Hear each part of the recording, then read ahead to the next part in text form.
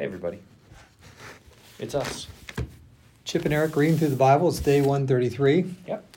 Eric, I see you're wearing your Chip and Eric read through the Bible t-shirt today. That's very good. Thanks. One thing I noticed is that whoever designed it gave us the same ears, except mine look a little bit bigger. I beg to differ. So I definitely have an issue with that. Your hair. Well, you know what? Your hair's pretty good. You can't see our noses. Otherwise there'd be a big difference there, too, because I've got a much larger nose. You do, yeah, so. that's true, yeah. Yeah. Maybe they're trying to compensate. Yeah, and that's it. Okay, well, if you want your Chip and Eric t-shirt with my big ears and his huge nose. Huge. Then please go to livinglegacy.church and click on something. Yeah, just click everywhere. Yeah. What you do is you go to livinglegacy.church, click on plan a visit, and then come to church on a Sunday. Yeah. And that won't get you a t-shirt, but do that anyway. No. Yeah. That's cool. All right. Anyway, guys, so yesterday we read some Psalms. They were songs. They were for the choir director. Chip refused to sing to the tune of, what was it, Lilies? Is that just the name? Yeah, I just couldn't recall the tune. It wasn't coming to me. Hey, all joking and laughing aside, when Moses struck the rock, I said that's one of the saddest passages in the Old Testament. This is probably right up there with it today. So we're going to 2 Samuel chapter 11. This is sad, but there's a lot of drama in here. Yeah. Yeah, a lot of I just hate to see these guys fail. I know every human being is imperfect and flawed and broken. I just hate to see these guys fail. Mm-hmm. Yeah. So, okay. So in the story, David has defeated the Ammonites, and Shobach, one of Chip's favorite characters in the Old Testament. Hadadezer is one of mine. Hadadezer, yeah. You like Shobach. But this one, 2 Samuel chapter 11, the title here is David and Bathsheba. In the spring of the year, when kings normally go out to war, David sent Joab and the Israelite army to fight the Ammonites. They destroyed the Ammonite army and laid siege to the city of Rabbah. However, David stayed behind in Jerusalem. Late one afternoon, after his midday rest, David got out of bed, was walking on the roof of the palace. As he looked over the city, he noticed a woman of unusual beauty taking a bath. He sent someone to find out who she was, and he was told, "She is Bathsheba, the daughter of Eliam, and the wife of Uriah the Hittite." Then David sent messengers to get her, and when she came to the palace, he slept with her. She had just completed the purification rites after her menstrual period. Then she returned home. Later, when Bathsheba discovered that she was pregnant, she sent David a message saying, "I'm pregnant." Then David sent word to Joab, "Send me Uriah the Hittite." So Joab sent him to David. When Uriah arrived, David asked him how Joab and the army were getting along and how the war was progressing.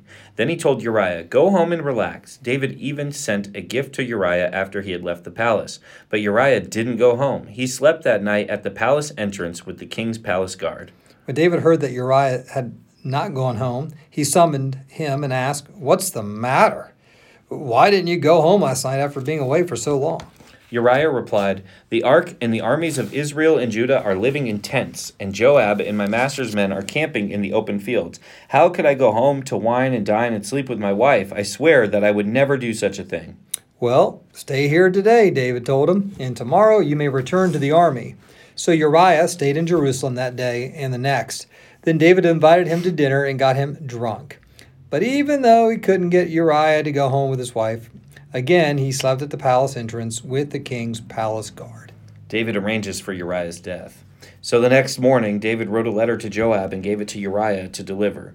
The letter instructed Joab, "Station Uriah on the front lines where the battle is fiercest, then pull back so that he will get killed." So Joab assigned Uriah to a spot close to the city wall where he knew the enemy's strongest men were fighting. And when the enemy's soldiers came out of the city to fight, Uriah the Hittite was killed along with several other Israelite soldiers. Then Joab sent a battle report to David. He told his messengers, "Report all the news of the battle to the king." But he might get angry and ask, "Why did the troops go so close to the city? Didn't they know there would be shooting from the walls? Wasn't Abimelech, son of Gideon, killed at Thebez by a woman who threw a millstone down on him from the wall? Why would you get so close to the wall?" Then tell him Uriah the Hittite was killed too. So the messenger went to Jerusalem and gave a complete report to David. The enemy came out against us in the open fields, he said, and as we chased them back to the city gate, the archers on the walls shot arrows at us. Some of the king's men were killed, including Uriah the Hittite. Well, tell Joab not to be discouraged, David said. The sword devours this one today and that one tomorrow.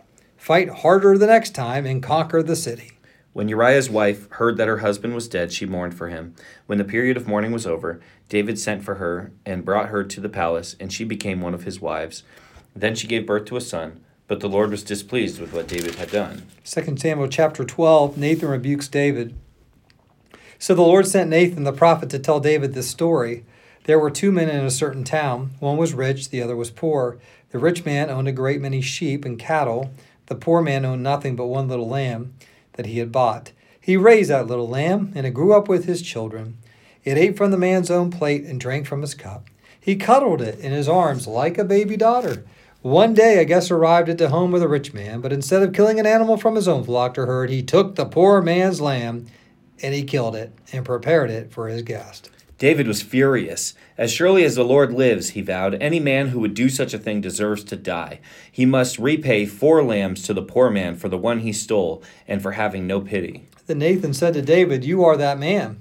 The Lord, the God of Israel, says, I anointed you king of Israel and saved you from the power of Saul. I gave your master's house and his wives in the kingdom of Israel and Judah. And if that had not been enough, I would have given you much, much more. Why then have you despised the word of the Lord and done this horrible deed? For you have murdered Uriah the Hittite with the sword and the Ammonites and stolen his wife. From this time on, your family will live by the sword because you have despised me by taking Uriah's wife to be your own." This is what the Lord says, because of what you have done, I will cause your own household to rebel against you. I will give your wives to another man before your very eyes, and he will go to bed with them in public view. You did it secretly, but I will make this happen to you openly in the sight of Israel. David confesses his guilt, and David confessed to Nathan, "I have sinned against the Lord." Nathan replied, "Yes, but the Lord has forgiven you, and you won't die for this sin. Nevertheless, because you have shown utter contempt for the word of the Lord by doing this, your child will die." After Nathan returned to his home, the Lord sent a deadly illness to the child of David and Uriah's wife. David begged God to spare the child. He went without food and lay all night on the bare ground. The elders of his household pleaded with him to get up and eat with them, but he refused. Then on the 7th day the child died. David's advisors were afraid to tell him.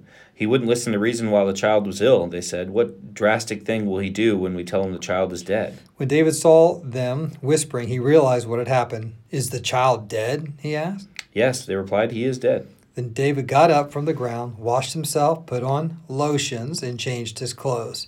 He went to the tabernacle and worshipped the Lord. After that, he returned to the palace and was served food, and he ate.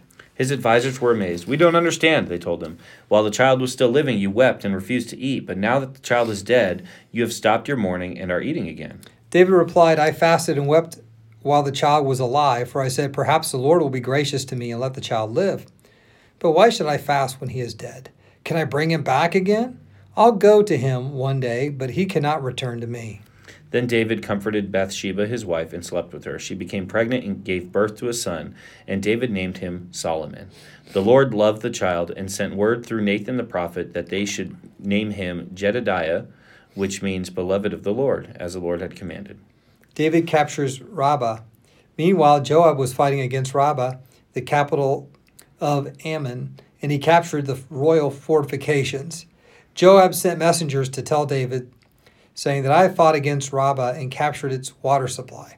Now bring the rest of the army and capture the city.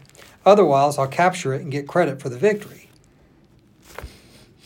So David gathered the rest of the army and went to Rabbah, and he fought against it and captured it. David removed the crown from the king's head, and it was placed on his own head. The crown was made of gold and set with gems, and it weighed 75 pounds. Oh my gosh. David took a vast amount of plunder from the city. He also made slaves of the people of Rabbah and forced them to labor with saws, iron picks, and iron axes, and to work in the brick kilns. That is how he dealt with the people of all the Ammonite towns. Then David and all the army returned to Jerusalem. Next up, we move ahead to 1 Chronicles chapter 20. David captures Rabbah. In the spring of the year, when kings normally go out to war, Joab led the Israelite army in successful attacks against the land of the Ammonites. In process, he laid siege to the city of Rabbah, attacking and destroying it. However, David stayed behind in Jerusalem. Then David went to Rabbah and removed the crown from the king's head, and it was placed on his own head. The crown was made of gold and set with gems, and he found that it weighed 75 pounds. David took a vast amount of plunder from the city. He also made slaves of the people of Rabbah and forced them to labor with saws, iron picks, and iron axes. That is how David dealt with the people of all the Ammonite towns. Then David and all the army returned to Jerusalem. Battles against Philistine giants. After this, war broke out with the Philistines at Gezer. As they fought, Sibbecai from Husha killed Saph, a descendant of the giants, and so the Philistines were subdued. During another battle with the Philistines, Elhanan, son of Jair, killed Lami, the brother of Goliath of Gath. The handle of Lami's spear was thick as a weaver's beam. Yeah, pretty thick. In another battle with the Philistines at Gath, they encountered a huge man with 6 fingers on each hand, 6 toes on each foot, 24 in all, who was also a descendant of the giants. But when he defied and taunted Israel, he was killed by Jonathan, the son of David's brother Shimei. The Philistines were descendants of the giants of Gath, but David and his warriors killed them. Okay? That's it. That's it. 6 fingers on one hand. 6 fingers on both hands. Both hands. Yeah, and 6 toes on each foot. Wow. Gotta think there's not a lot of diversity in that family tree.